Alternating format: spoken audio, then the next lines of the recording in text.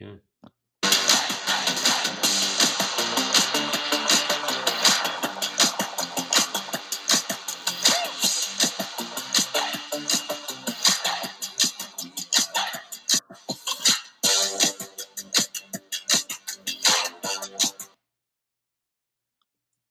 Hey everybody, this is Jeff Frye for the Shigon podcast. Welcome back. This is show number 2. Today my guest is a guy who was my teammate for about a week and also my hitting coach for 2.5 weeks at the very end of my career when I was running on fumes. And love this guy. This guy was an incredible player, had a great career, and he's an even better person. I'd like to welcome my friend Gary Gaetti. How you doing, buddy? Hey, Frye Dog. I'm doing good, thank you, and thank you for playing my walkout song there for the intro. You're welcome. That remind you of a Yeah, bad time in your life? I told you. Hey, you caught me at a time where I said I was listening to one song. I didn't remind me of something bad in my life, and you interrupted it. So thank you. Now we're I'm just so going to go sorry, golf. man. Let's go golfing again. I'm so sorry. We were kind of playing phone tag and text tag, whatever you call it. And I know you've been doing a lot of driving the last couple days, going back and forth, 12, 13-hour days. And I'm glad we finally hooked up and got you on here. And I appreciate you taking the time, man. Me too. If it keeps going like this, I'm going to have to get my CDL. No, so tell the listeners a little bit about what you've done. You're driving the last 2 days. Well, I started a baseball academy in my hometown of Centralia, Illinois. I live in Houston, just south of Houston, Sugar Land. So um, I go back and forth. I try to be there as much as I can. Now, the current economic situation has kind of messed me up a little bit. So, if I take the whole family, I got to kind of drive instead of trying to fly. But let's go, Brandon. You know what I mean? There you go.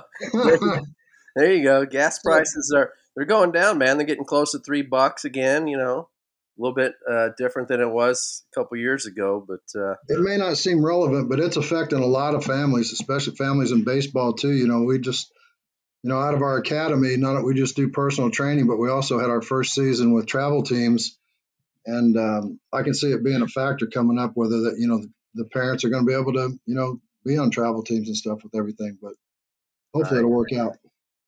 right. So how long you been in Sugarland now? I moved here in 2013. In 2012, I took the job with the Skeeters to manage the independent team down here. So been down here, and then when this academy thing kind of happened, it's kind of a miracle thing, but ended up buying a house back up in my hometown and getting reacquainted and just getting that started. So it's been quite an ordeal, but it's been really worth it. It's nice to be able to give back. And we talked about it before. I said I was shocked when I got into Little League baseball with my grandson. I was like, somebody's gonna have to teach these kids how to play ball. And that's how it kind of all started. And we're used to being at the pro level, but there's a big need down there at the younger age, especially the little bitty guys. And what's funny is I don't really remember that when we were kids because I remember my first year of organized baseball. I was 8 years old. It was Little League. Never did the t-ball stuff. Just right into kid pitch, and we already knew how to play baseball. We didn't have. I mean, obviously there were little details and things like that the coaches helped us with, but for the most part, we knew how to play baseball already. It was Well, just going that's out and playing with our buddies. that's the generation. It's just we used to listen on the radio and watch the games, and we were fans of it. We didn't have phones. We'd have to find our neighbors and our friends to play with, and just go down to the local ball field and just start playing. But you're right, we didn't know how to play. And I think something you just brought up that I think is one of the biggest problems is the stinking cell phones. These kids live on their phones. I know as adults we're just as guilty. Man, I'm these not. kids at 8, 7, 8 years old, they've already got cell phones. It's like, why does your kid need a phone? Oh, well, I want to know where they're at all the time. It's like, well, you brought him to school. You should know where he is. He doesn't need a cell phone to be looking at when he's in class. And I know this just seems like every year it gets younger and younger ages with their cell phones, and these kids are just so distracted. It's a babysitter. It really is. I Well, mean, but I mean, part of that goes with everything that's happening in society too, with both parents having to work and all that kind of thing. But yeah, there's a lot of information that they shouldn't be getting on that phone too. And I think even in baseball, they're hearing and seeing the wrong stuff, and that their focus is wrong when they should be out there instead of watching on their phone, whatever, whether it's a real game or whether it's like somebody videotaping. They should be out in the yard playing wiffle ball, backwards ball, something. yeah. Did you happen to You see about a week and a half ago? There was a Major League Baseball game and a Pittsburgh Pirates game, and they just called up Yes, this young kid back up from the minor leagues, and he slid into third base, and the cell phone popped out of his pocket. Did you see that? I did see that. That's kind of embarrassing. Can you imagine what Tom Kelly would have done if you or Dan Gladden or one of you guys slid into third and your cell phone popped out of your pocket? Oh, yeah, I can imagine. It's pretty fun. I'm glad we didn't have them back then. If he couldn't tell you had your phone in your pocket, then you got a little problem there. Because I'm telling you, I know where my phone is at all times. If it's in my pocket, it's heavier on one side. The whole story about it was an accident, he didn't realize it was in his pocket. I'm not buying that garbage. well, you know what they're going to do. Used to they do have a secret pocket somewhere in the inside of your shirt. The coaches would, so they pack their Lucky Strikes in there. They're going to start putting the cell phone envelopes inside their jerseys or something. So I think they should just do the arm things. Remember back in the yeah, day when we had the iPhones and or the iPods, and you'd strap them to your arm when you're doing a workout or you're going for a run, and that way you don't have to not worry about it falling out of you your know what? pocket. That's a great idea because now they can put the iPhone in their elbow guard. Huh? There In you the go. elbow. I posted a video today. Somebody sent me this 12-year-old, and they actually it was a perfect game deal. They put a microphone in this kid's ear, 12 years old, Gary, and Yep. he had an elbow guard, he had a shin guard, he had his face painted black. He looked like he was like William Wallace, and he had an oven mitt in his back pocket, and he Of was course. talking at home plate while he struck out and swung at 4 pitches over his head. Oh shoot. That's a lot. That's a lot. And that's for television and hoping to get some insight there, but that's a lot. That is You a get a lot. lot of likes on TikTok and Instagram for that. Of course. Yeah. So you were telling me that you made a trip up to Minnesota. Couple. I know one of your teammates at least. I don't. Tovar. I think. Did you play with Tovar too, or just Glad? No, no, but they had his son was there and his family was there. It was really nice. They have an annual Hall of Fame ceremony for guys, that are inducted, voted in, and they invite everybody who's in the Hall of Fame to come back and it's kind of like a reunion, and it's a pretty special time, and I wasn't gonna go this year just because of everything that's happening with my academy, and our family just keeps getting bigger and younger. It's just a lot of stuff, but uh, Dan Gladden was inducted into the Hall of Fame, and he and I are actually, I don't even know how you describe it. I guess we're grandpas in law because his daughter and my son got married, and then we got two grandkids together. So Oh there's no wow. way I couldn't miss this one. I couldn't miss. Oh But god. it was a quick trip, but it's really neat to go back there, and I was looking at the picture today, and I mean, I'm sitting next to Tom Kelly, I'm sitting next to Rod Carew, Tony Oliva, Jim Perry, Ken Herbeck, a couple of the guys have passed away, Kirby, but you talk about a fun time to get together and talk baseball. I mean, Yeah. it's really fun. It's really just an enjoyable time. And those. I mean, you guys had some great teams and some. I was thinking about this today about some of those guys that you just mentioned, and I think the one thing that I think of when I think of those guys, you guys had a bunch of baseball players, a Yep. bunch of gamers. Dan Gladden was a gamer. I remember when he first came up with the Giants, and this dude had like long hair. He was a little dude. He choked up. He was on top of the plate. He'd take you out on double play. Seemed like he did everything right on a baseball field. And I know you're that same type of player. And Kent Herbeck was that type, and so was Kirby and Shane Mack. We just had a bunch of gamers, and you guys. I know when you guys took the field, man, you guys thought you were going to win every night. And I know a guy who used to come into the Metrodome and play you guys, we knew we had to be on top of our game to compete with you guys. And when that freaking announcer came out and started doing all y'all's names, Kirby Puckett and Ken Herbeck, and he'd look over and act like he was smoking a cigarette, and he'd go Oh around, yeah. announce all you got. It was intimidating, man. I was like, oh man, these dudes are, they love these guys in Minnesota.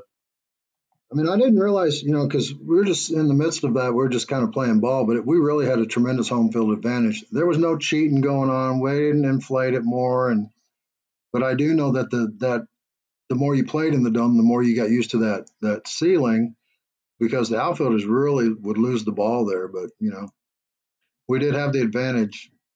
No We doubt. played pretty good at home.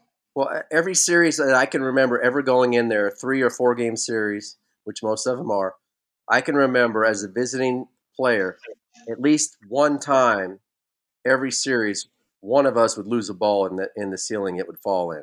Yeah.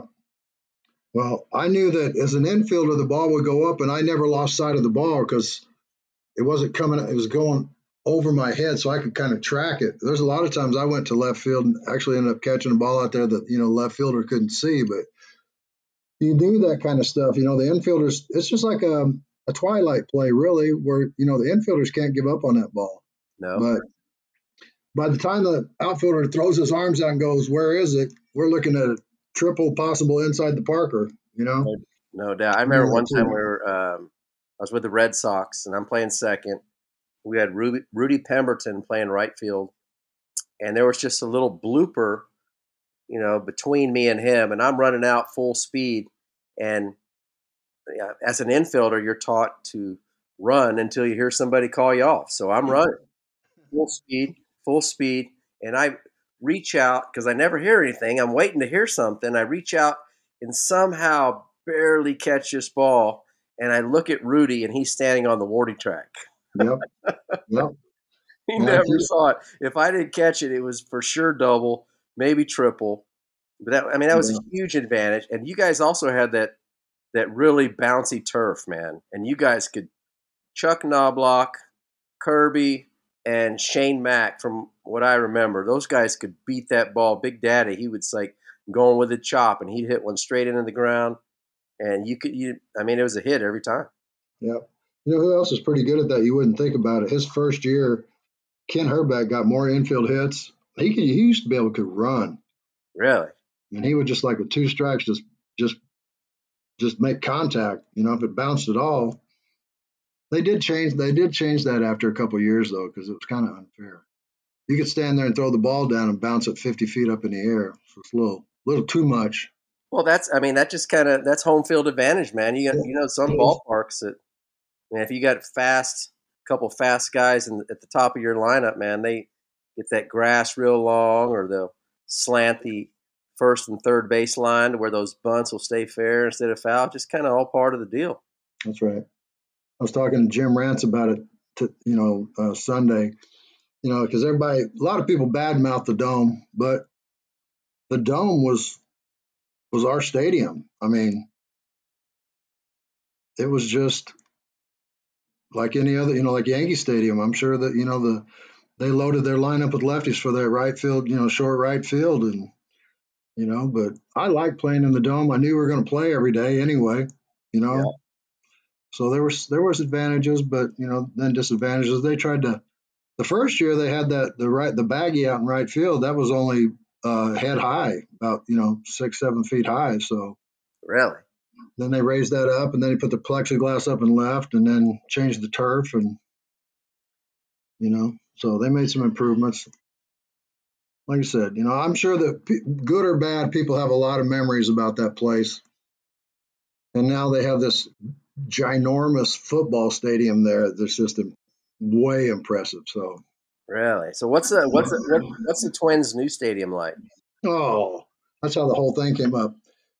When I first saw it, I was so jealous that I didn't get to play there. I mean, it's like state of the art. I mean, it's just fabulous.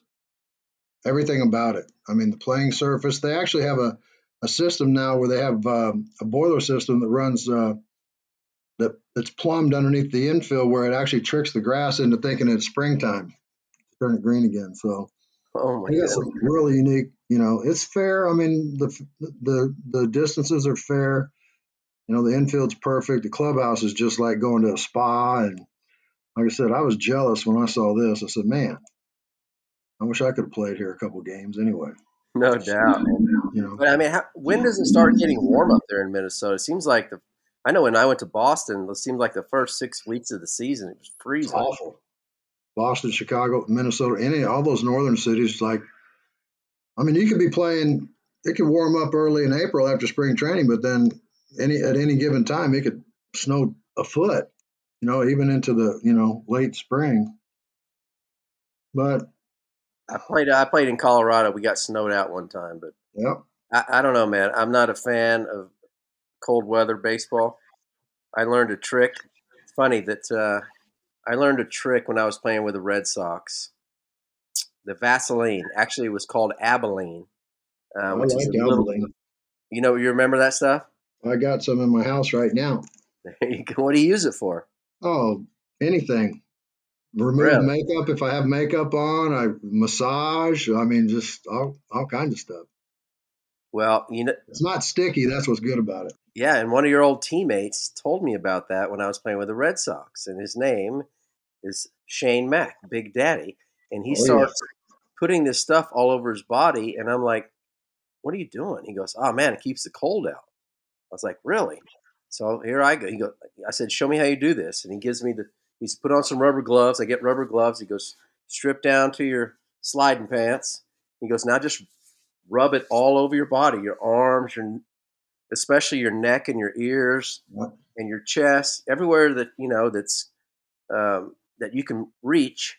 Rub it on your body." And I was like, "Man, I'm going to feel slimy." Yeah, and he goes, "No, you won't." And so I trusted him, and I put it all over me, and I put my uni on. When it's cold, you wear sleeves, and I go out there, and I don't even know that I have this stuff on.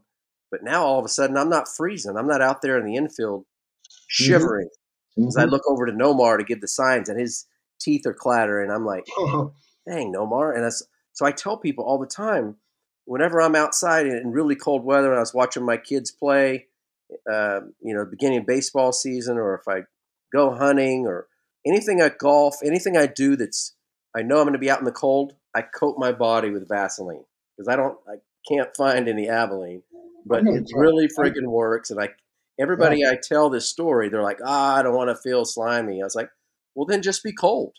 yeah. But it works. Did you ever do Insulation. that? I'm gonna try. I'm gonna try it now that I mean that's the first I've heard of that. I'm gonna try it for the hunting. What else you could do? You could put a little of that on the face of your driver and cut down the spin a little bit. Hit one straight. Ain't that the truth? Dougie I've Witt, seen.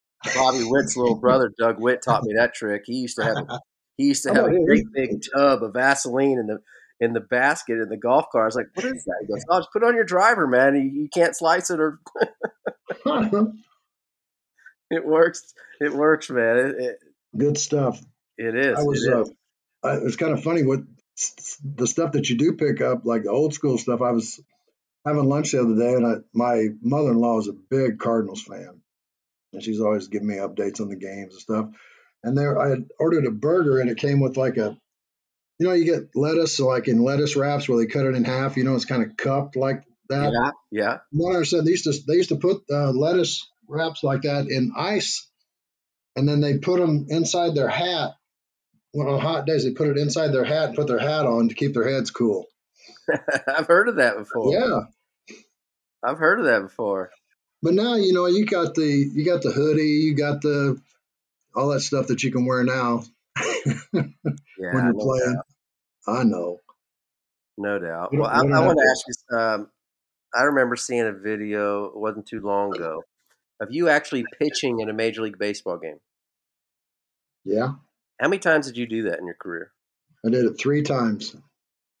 And were they all like blowout games and you guys just Well, The first time I pitched, it was just where bullpen was shot. We were at the end of the game, and it was like 8-3 or something like that. But it was just weren't too many other options, and that wasn't worth blowing up the rest of the bullpen for what was we were looking ahead at. And it's funny. You stand off the side, you got a knuckleball, right? Oh yeah. Now you got to throw a curve. I'm saying, how many times we stand over there playing catch, and we're standing flat ground dealing. You know what I'm saying?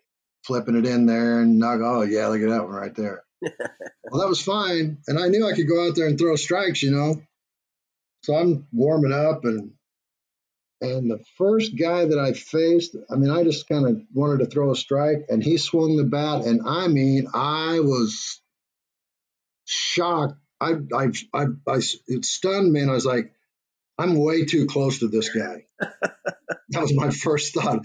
I'm used to just playing catch, working on your stuff, and then when somebody's swinging the bat, I was like, I'm way too close to this guy. It changed everything for me.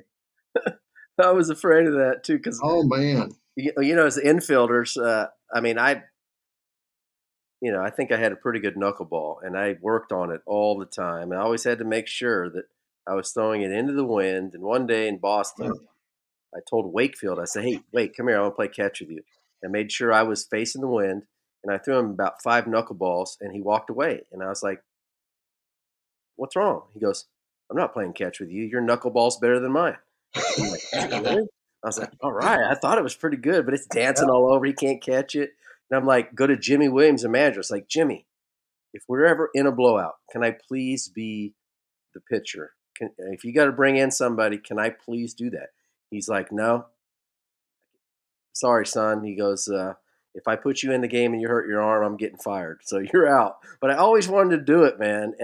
And I saw that you've done it. But now I don't know if you've noticed. I'm not sure if you how much baseball you watch, but it's happened over almost I think close to 50 times this year where position players have pitched in games. I mean, for us, it was maybe once or twice a year, maybe only in blowouts. But yep. yesterday's I think it was the Brewers Dodgers game. A position player pitched on both sides, and actually position player pitched.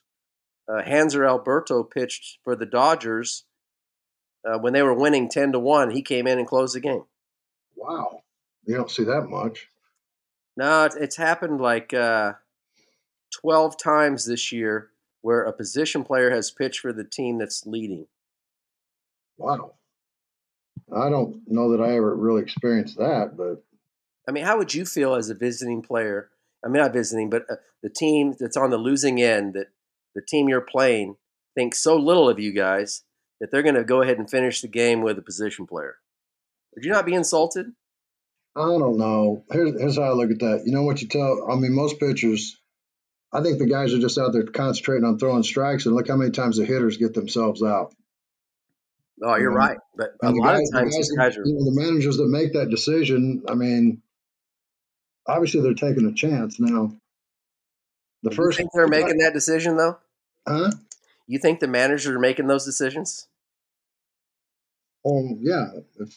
If you're going to bring somebody in to pitch, I mean, it's the manager's decision, but I don't know the extenuating circumstances why they would have to do that. Well, I think from what I've seen, it's they figure that one inning they're not going to give up more than 9 runs. Doesn't matter. You could bring in a batting practice pitcher, and like you said, guys get themselves out. But what you see, I'm sure when you came in, you weren't lobbing it 50 miles an hour like an eephus pitch on every pitch, and that's what guys are doing today. Yeah. Well, no, I wasn't, but I also knew I wasn't going to hurt my arm because I had good mechanics. I mean, I had pitched before, but not at that level. Hmm. I think I reached 87, and it's kind of weird, but you'd be surprised how fast your mind races when you're out there. As far as like, yeah, I'm going to do this, I'm going to do that, and then all of a sudden it's like I better just throw this one over the plate. You I know? hope he doesn't hit it back at me. Oh, no doubt. I had a 0 ERA going into my third appearance, and then I got my butt rocked my last appearance. I'm pitching in the old vet, and that mound is like standing on a mountain. And I had a little bit of trouble throwing strikes, but I gave up a homer, gave up a triple, I hit a guy, struck a guy out. That was pretty weird, but I was out there for a while and I was having a little trouble getting outs, but it's all part of it. Right. So how much do you watch baseball these days? Uh, I really don't watch a whole lot. I don't have time to watch it basically with, we have babies at the house, but I will try to listen on the radio in the car and stuff like that, but I don't watch a lot. If I you had mean, more time, would you watch more, you think? I don't know. It just doesn't seem like, I mean, I might try to catch the end of a game or something like that. Or if it's like a matchup where I know somebody who's managing or coaching and stuff like that, I like to kind of maybe see somebody that, I played against, coaching. And, Hmm. so I'm here in Houston and, it took me a while to get over being bitter about getting fired, and then, but I do appreciate the teams that play, instead of just going yard, the ones that fight with two strikes and will hit it the other way and move the runner. And, it's almost like they got to take it upon themselves to do that. And the teams that do that seem to win, it's hard to go toe to toe and just go yard with everybody. Yeah, and it's funny. It seems like teams really focus on that type of stuff in the playoffs, as opposed to the regular season. It seems like Yep. the style of play really changes during the playoffs, and I don't really understand why. It's like, well, if you guys think this is the best way to win, why wouldn't you do this all the time? Yep. Well, it's just like beating the shift. Yeah, they're going to ban the shift next year. I heard that. I don't know how. Well, they got to put lines out there so you can't go any farther than this. I mean, they're doing it in the minor leagues. Oh, I know. But, when you think about that, I wish once Barry broke the record with the homers, Hmm. I think he could have been the first guy to hit 400, maybe 500. If he just did it with two strikes and just pushed one the other way, Yeah, I bet he could have hit 500 with the I don't shift they put disagree. on. But And he's good enough to do that.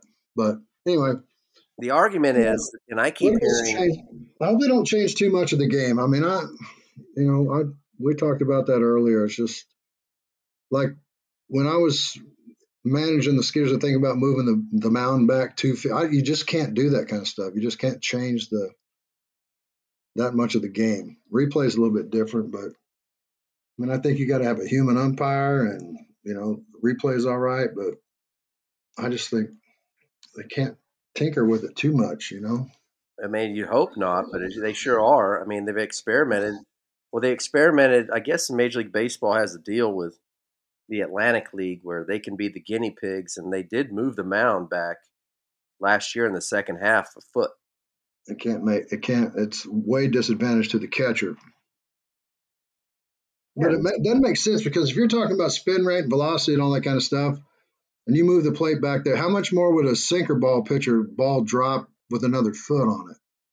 imagine facing Kevin Brown or Scott Erickson. Oh, Kevin Tapani had a pretty good sinker too.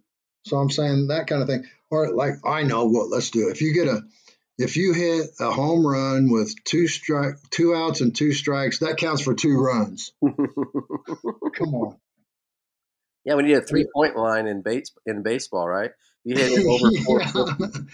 Upper You get deck homer. Yeah, you Oh get it over shoot. 450 with an exit velo over 110. You get one extra point. You get a bonus, or you get to put a free runner on. Yeah, I, I mean, I there's just I just don't. a lot of I just changes in baseball so far, and don't agree with it. uh, yeah, I'm totally against banning the shift because I think it's rewarding players for not making an adjustment. And one of the biggest, um, I think one of the guys that might benefit the most is like a Joey Gallo type guy who just seems to refuse to want to make an adjustment and just keeps hitting balls Yep. hard, a lot of them, when he makes contact to the right side for outs, to the Well, let's shallow just right say. fielder who's second baseman.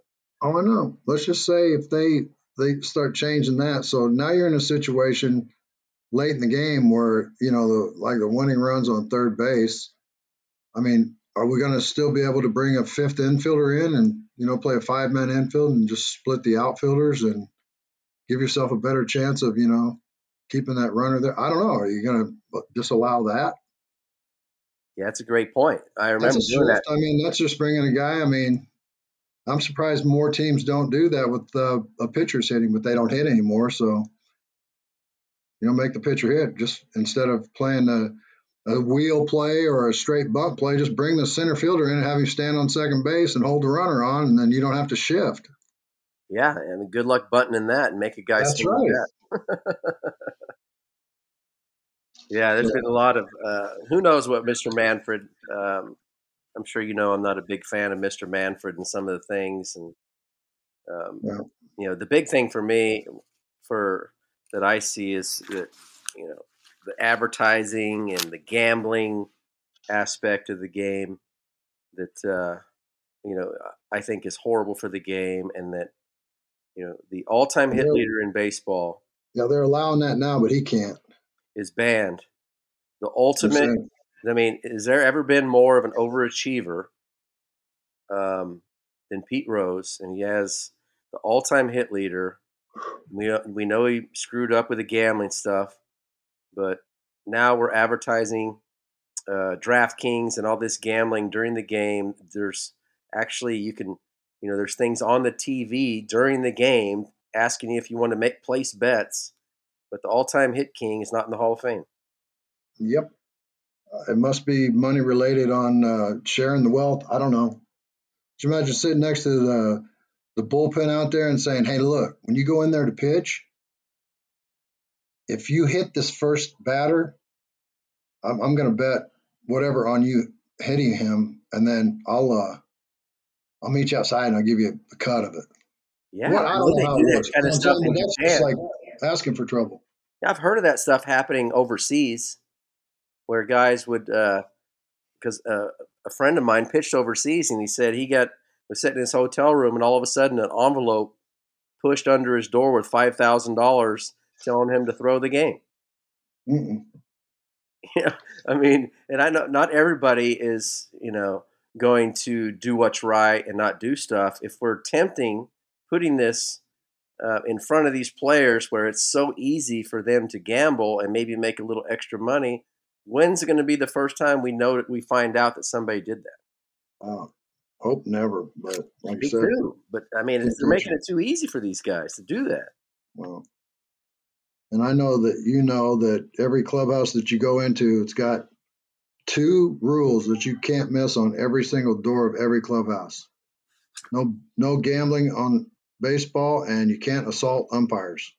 Yep, And I'm sure they're still posted like that, but still, it's a temptation there. it It's like is. going to play in the LIV golf league. Yep. Oh What do you well, think about that? I don't know. I feel like, I mean, I don't know enough about it to really say. I don't blame the guys for getting guaranteed money by any means, No, I don't either. but I think there's some pretty good players that the PGA is going to miss by taking a hard stance. But like I said, I don't know enough to really comment. Yeah, I'm a huge golf fan. I actually played golf today, not very well, but um, I mean, you giving these guys 125 million dollars just to show up? Who's going to turn that down? And I think the PGA overplayed their hand a little bit, and I think after this FedEx Cup deal, I think there's going to be a lot of guys jumping ship, and the more guys that do, the PGA is going to be put in a bind and going to have to do something. Well, PGA going to have to join up. Say we're going to have to sweeten the pot a little bit. I don't know. Yeah, I mean, who knows? I mean, it's an ugly situation, but I mean that makes me think about. I was thinking about this the other day about winter ball. Did you ever play winter ball? I never played winter ball. I never really needed to. Usually, I averaged 150 games a season, so I didn't really. It wasn't about the money. It was more about the rest. Right, but I had to go to winter ball after Double A. I didn't have to. I chose to, but I felt like it was going to be something that was going to benefit my career. Let's see if I can play against this level of competition in I, Venezuela. maybe it'll speed me up in my track to the big leagues. And so I chose to go. I had a wife and a small kid, and I needed to make some extra money. And it was a great opportunity. I loved it. Played 3 years of winter ball. But one of the things about it that I want to ask you about is you're limited on how many imports or American-born players you can have on your team in Latin American countries. So Gringos. Venezuela, I think we were allowed five because we were a new team. I think we were allowed five American guys. The other teams in the league that weren't expansion teams were allowed like three. And I think in Japan you're limited on how many guys, and in Dominican and Mexico. But in America, our national pastime, there's no limit. I think we have such a huge presence of Latin American players and guys from Asia and all over the world coming to play in the major leagues with no restrictions on how many you can have on each team. I think it's time to lift those restrictions everywhere. Why should we limit that? You mean limit the guys that are going south? Why limit on how many players can play on a team in the Dominican No, in it's winter a, ball? yeah. Oh, I agree with that. Unless they're saying, well, these guys have already played a major league season, and they're going to ask for more money. It's got to be money related. Yeah, I know you dealt with I some of would that think. stuff when you were doing the independent league stuff, right? You had Yep, certain levels of players. that's correct. I mean, the American Association can only have five what's called veteran players, and that was to keep the cost down. You'd have to have a couple L1s, which are rookie guys, L2s and threes. But in the Atlantic League, we didn't have a limit on vets, but we had a salary cap per player that you couldn't go over that. Kind of like a gentleman's agreement between the owners. Okay. But I don't know if that, other than well, maybe the teams down there were in a position where one team was going to get all the really good Major League Latin players and stack their lineup. Maybe that's why they wanted to limit it, not just from the gringos, but from the guys the native borns that are going down there. Could have probably had an all-star team. Oh, they do that anyway. Trust No, I me. know. They do that anyway. We're speculating, but I think it probably has to do more with cost than anything. Yeah, I can understand that. But I mean, playing in Venezuela, the teams in Caracas and Caracas would have Andres Galarraga, Hmm. Omar Vizquel. I mean, they had John Wetland played. I think Wetland played in Lara for the Blue Jays team or the Yankees team. But man, I played against some incredible players down there in Venezuela. So Oh was yeah. Tovar from Venezuela? Who? Tovar, the guy you say just got put in the Yes, he Minnesota? is. Yes, yes, yes. Yes. Yeah, that's right. Oh, there's good baseball down there. It Everywhere was down there. incredible, incredible. So the guy Tovar? What's his first name? Cesar Tovar. And how old is he? Well, he's deceased now, Oh shit! I'm sorry. but he was probably one of the first super utility guys to ever play, and he actually played all nine positions in one game. But he was, I mean, the era back then was like the guys that I knew with the Cardinals were Cepeda, Javier, trying to think some of the Alou brothers, Mm-hmm. you know. But in that era, they're pretty much, Cesar was a just a super utility guy that he made a good living doing it. Yeah. Had a good career. I never actually saw him play, in person, but they showed plenty of highlights the other day, and he was a scrappy, just baseball player, just a dirt bag, just Yeah. like the rest of them. Sounds like that's what they did in Minnesota, man. You guys they just bred baseball players or signed baseball players, I know that. gamers. Well, I know I was impressed. Every year, I'm impressed at just seeing the amount of service time and the guys they're actually in the Hall of Fame from Minnesota. And congratulations to Tony Oliva being elected into the Hall of Fame this year after how many years? And this guy was just, if his knees would have stayed healthy, he might have had every record there was. Yeah. Tony Oliva could flat out rake. One of the most beautiful swings I've ever seen. It's funny you mentioned this swing. When you were playing, I was looking at your numbers. You had a great career, man. Over 2,200 hits, 360 homers, like 1,300 and something ribbies, almost 500 doubles. I don't think most people realize what a great player you were. Well, thank you. You're welcome, man. But you know what? That's not what I played. I know that. I played to win, and I love playing the game. I don't know if I told you last year. One of my teammates we had a reunion, '87 reunion, and Dan Schatzler was a new player to the team in the bullpen, and the year we won the World Series. But he told my wife, he said, "This might be the greatest compliment that has ever been said about me." And she shared it with me and said, Gary used to play baseball like he was playing football. Mhm. And that means being aggressive on defense too. I just thought that was a neat way to put it. That is Because I neat. knew I wasn't hitting all the time, so I got to do something. I better do something to try to help us win this game. That's right. It doesn't matter, man. You You know, 0 for 4, but you break up a double play and extend the inning, and you guys take the lead. You help your team that's win the it. game.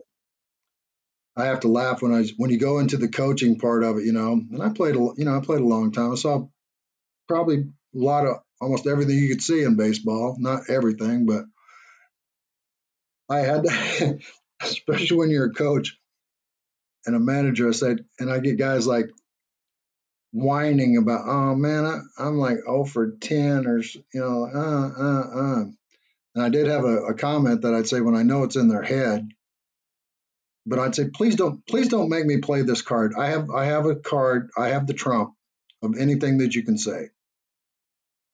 Anything. I can play this card. Well, how about you strap on a 2 for 65 in the big leagues, not in AAA, you know?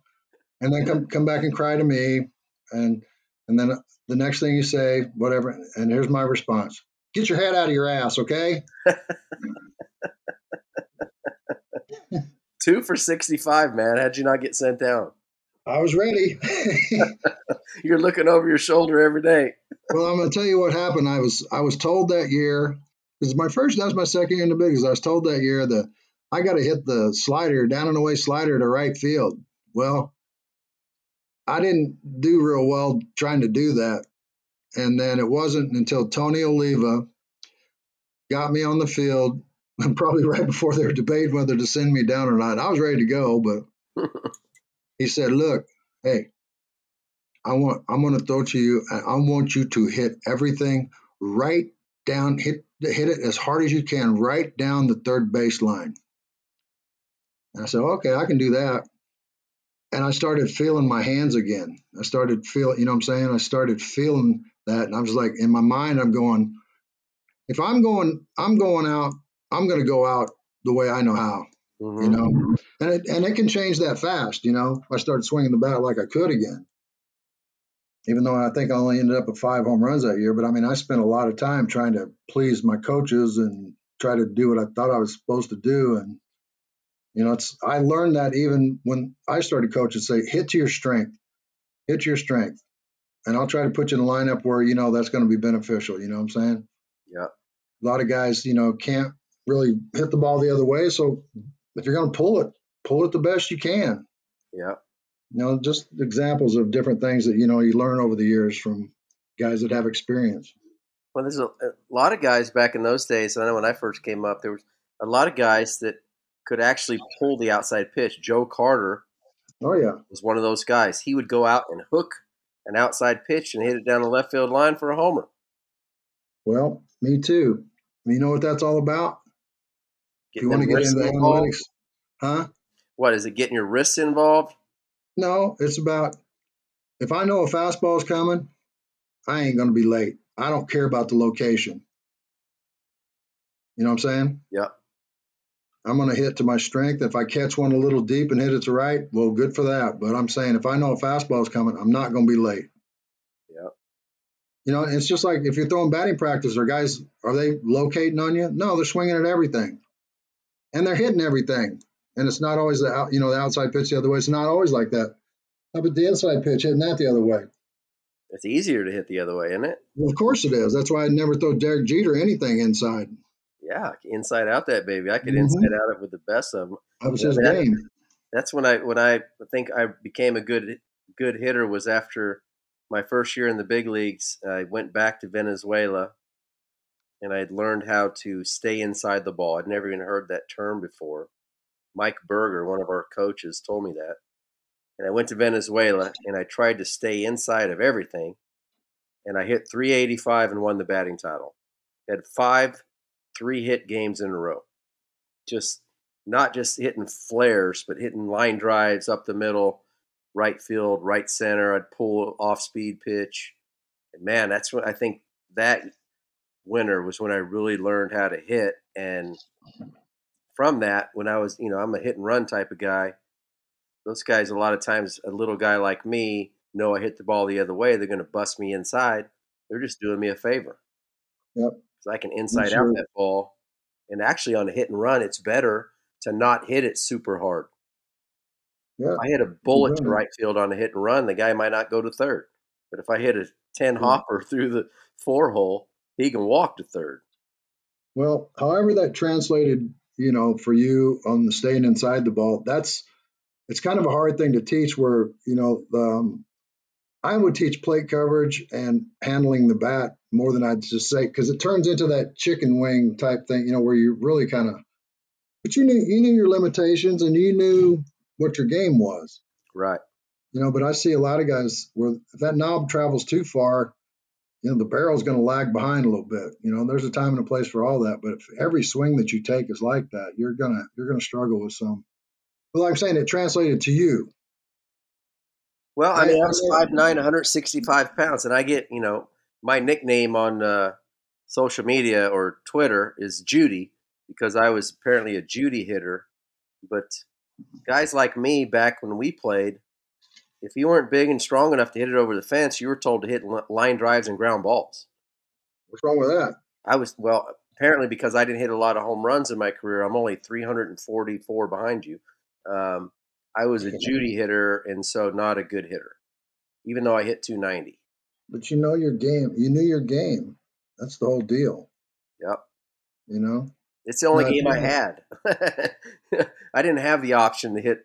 Uh, I think honestly, if I would have played today with the baseballs they have today that they're using and the equipment and all this technology and stuff, I might could have hit 8 to 10 homers a year. But hmm I wouldn't just necessarily be going up there trying to move a runner because it's not important anymore. Now it's 2 3 run homers. The game's totally different than when we played. it is. I think a lot of the newer ballparks are fashioned for the long ball. Fence is a little bit shorter, and I mean Boston was short, but man, you had to hit it high to get it out to left. Oh yeah, So no, that's part of learning how to play. It really is. yep, Because it would never. I'm saying I was a pull hitter, and I'm used to trying to get out and drive the ball, hit it as hard as I could. Now I had a pretty flat swing, which probably compensated for that thought of staying inside the ball. I just kept the bat going through the zone, and that's why I end up. I mean, there's been thousands of balls that on the outside part that I hit right to the shortstop, and wish I'd have done it something different. But as you mature through your major league career, if you're allowed to play enough, you can make up for a lot of stuff in your mind, you know, yep. that you may be lacking a little physically. Like I wasn't real good at, hitting the ball the other way, but I learned how to do it. Well, you could do it if you had a runner on second in the ninth inning in a tie ball game with no outs, Yes, I could. and you would certainly at least attempt to do it. And you know what else I could do that you don't see a whole lot of today? Bunt.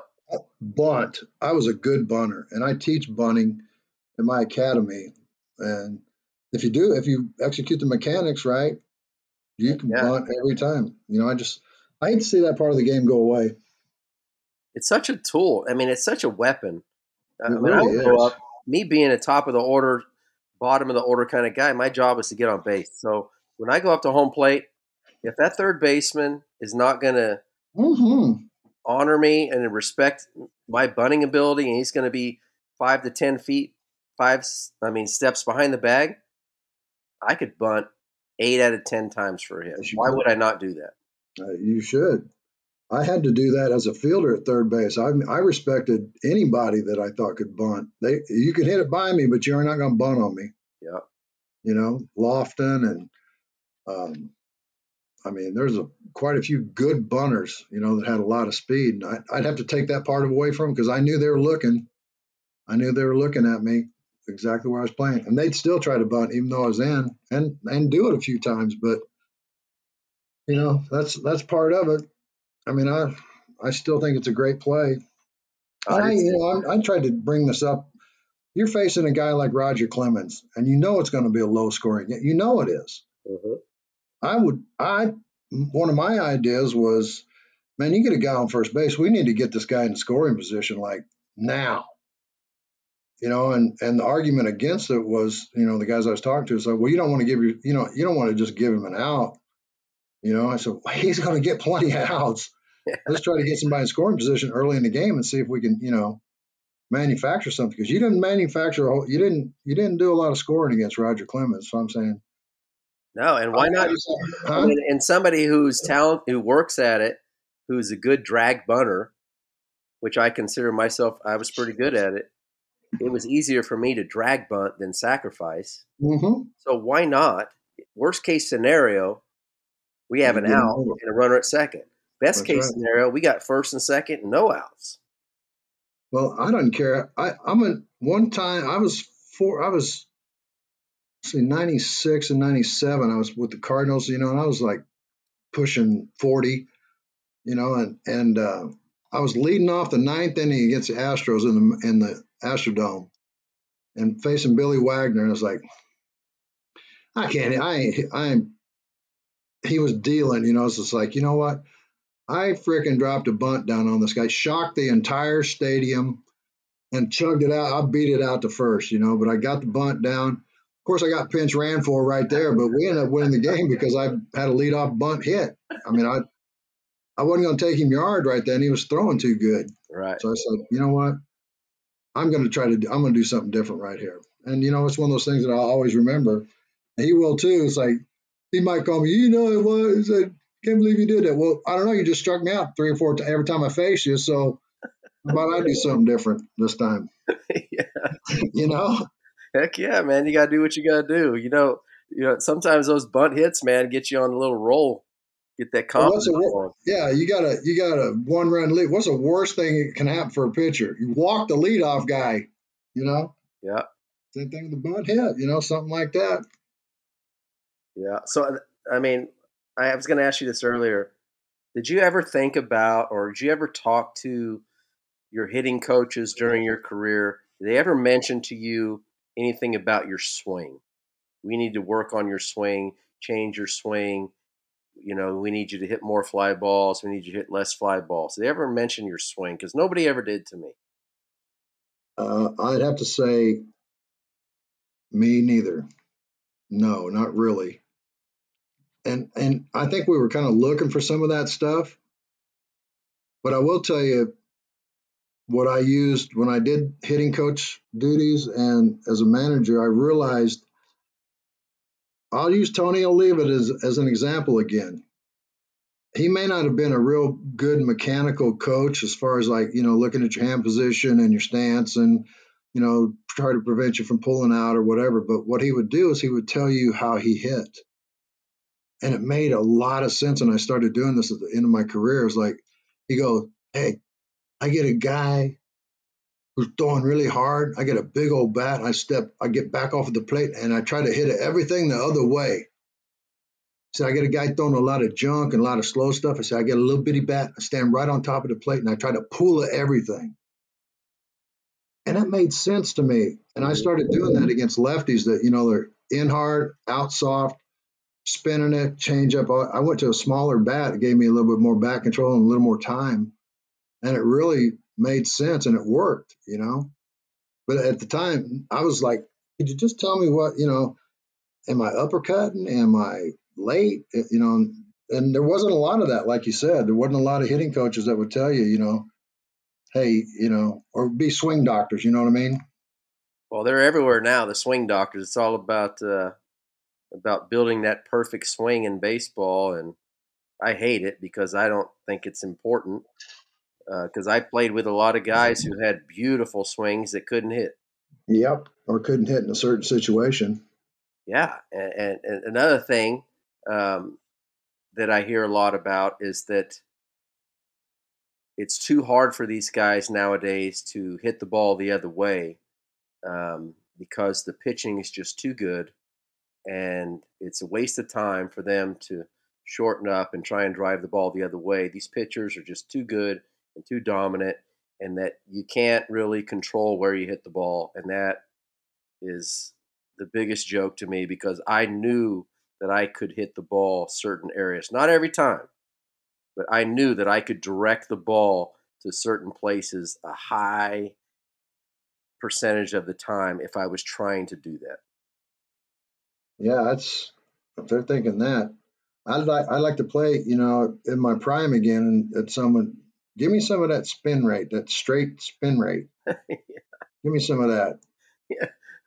So You I know, tell people this it's too, G man. I was like, you don't understand. Major league hitters can time a speeding bullet. So all this stuff about velocity that nobody threw as hard when we played as they do today. I was like, the guys that came in and then threw 95 to 100 straight as a string, we crushed those dudes. We almost couldn't wait always. for those dudes to come in. It's those guys like Kevin Tapani throwing 91-mile-an-hour bowling balls I'm and telling you. Scott Erickson, the ball's dropping a foot, or Kevin Brown. Those are the guys I didn't want to face. I'm telling you, I agree. I totally agree with that. So I'm saying if they want to move that pitcher's mound back, those guys are going to make a comeback because that ball's going to drop that last foot. Yeah, It's because of gravity. yeah, It's just I don't know how many computers have stood in the batter's box and actually got to experience that same thing.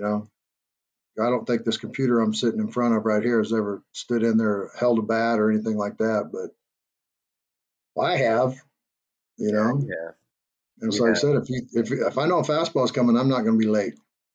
No, and, I'm and not going to be late. one last thing. I'm not keep you much longer. I know you're tired. You got to Okay. get some rest. One last thing um, that is not talked about very much anymore, or at all, is the fear factor. Now, I don't want to admit that there were a few times that I stepped up at home plate where I was actually scared or nervous, but there were. Facing Randy Johnson, I was a little bit nervous. And facing Rob Dibble in Chicago after he threw two pitches behind Dean Palmer in the rain at 100 and I was up next, I was a little nervous. I wasn't really excited about having to go hit. My main objective was to not get hit. But they don't talk about um, all these hitting guys talking about how to hit and the way to do it. They don't understand that as a professional baseball player, when you're facing a guy who throws really, really hard, it might be a little wild. There's a little bit of fear, a little bit of not wanting to get hit that they don't even realize is part of the deal. Well, you know why?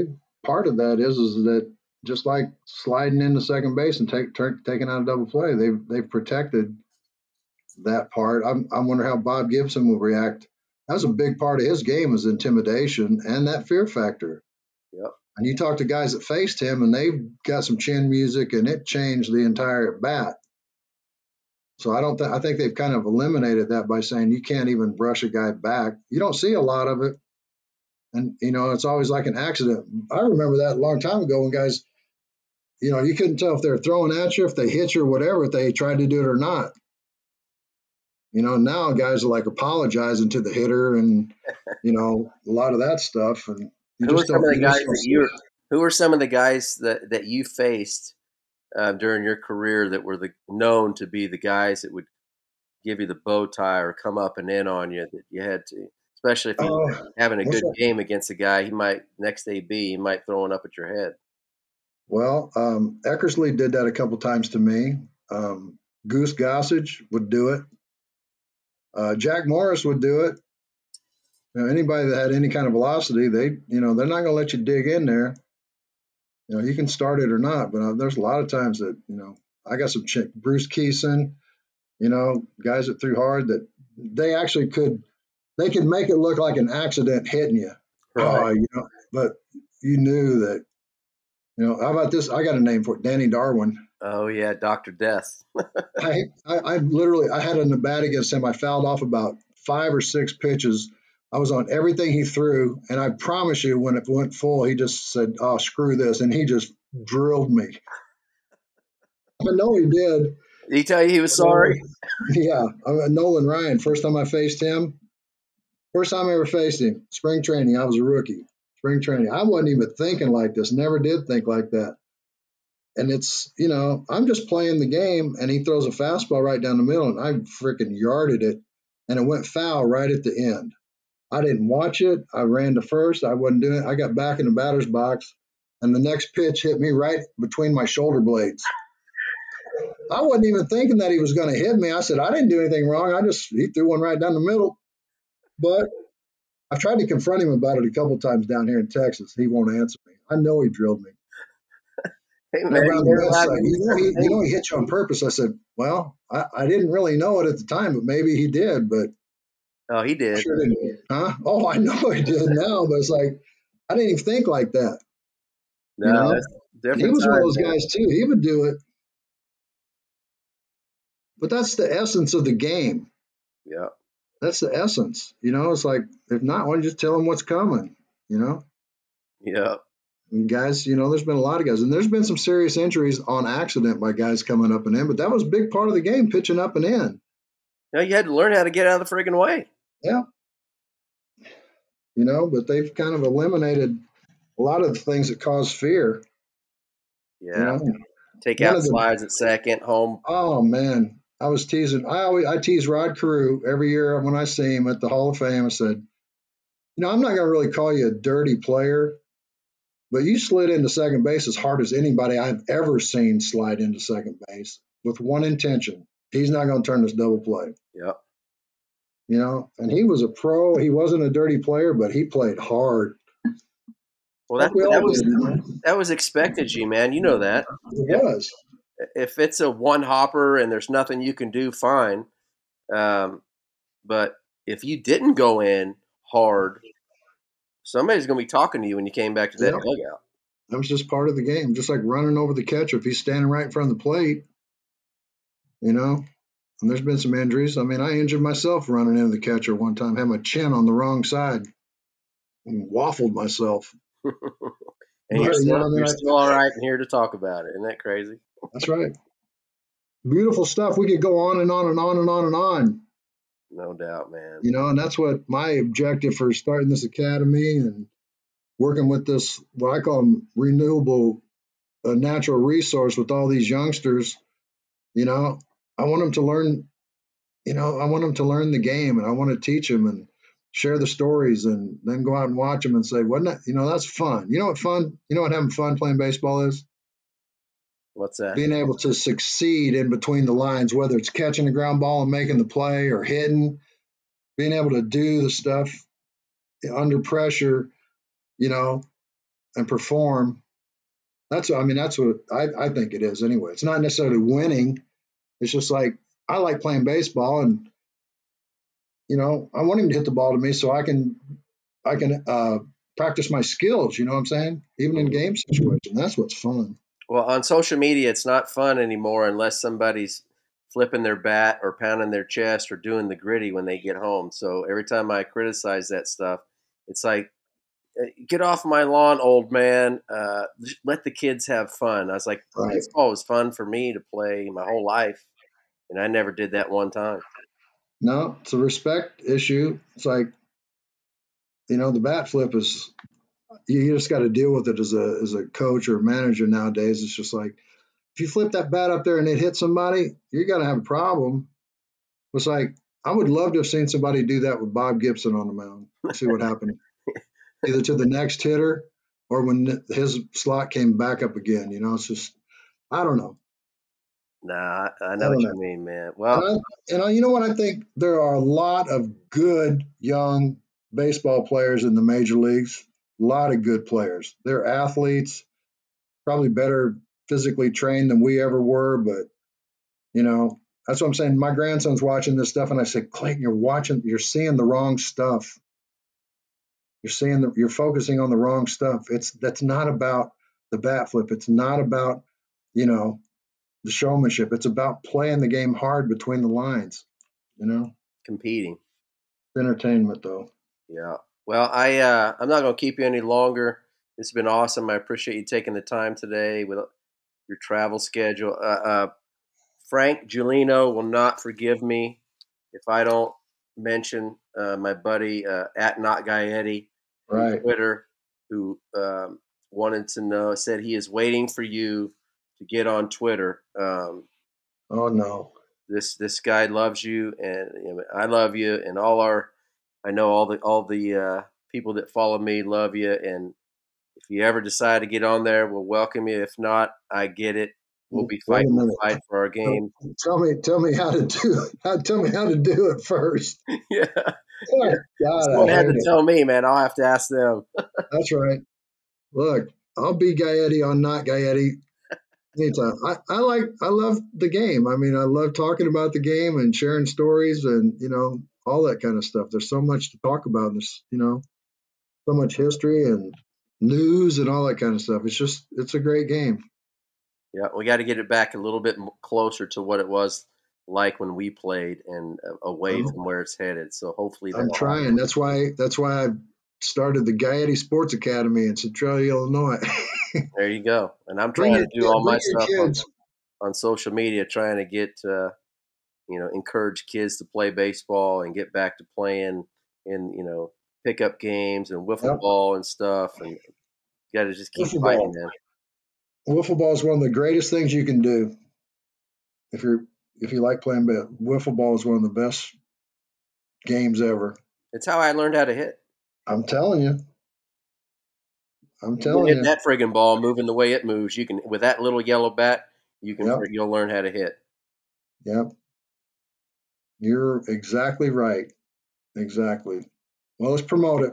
We We'll will, keep it man. trucking. We will. And I appreciate you being on here. I got to sign off. Remember, hang on for a minute when we get done, so Good. we can send this out. Appreciate it. We got to get together. I got to get down to Sugar Land and Let's play some golf. play some golf or catch a fish or do something hunting.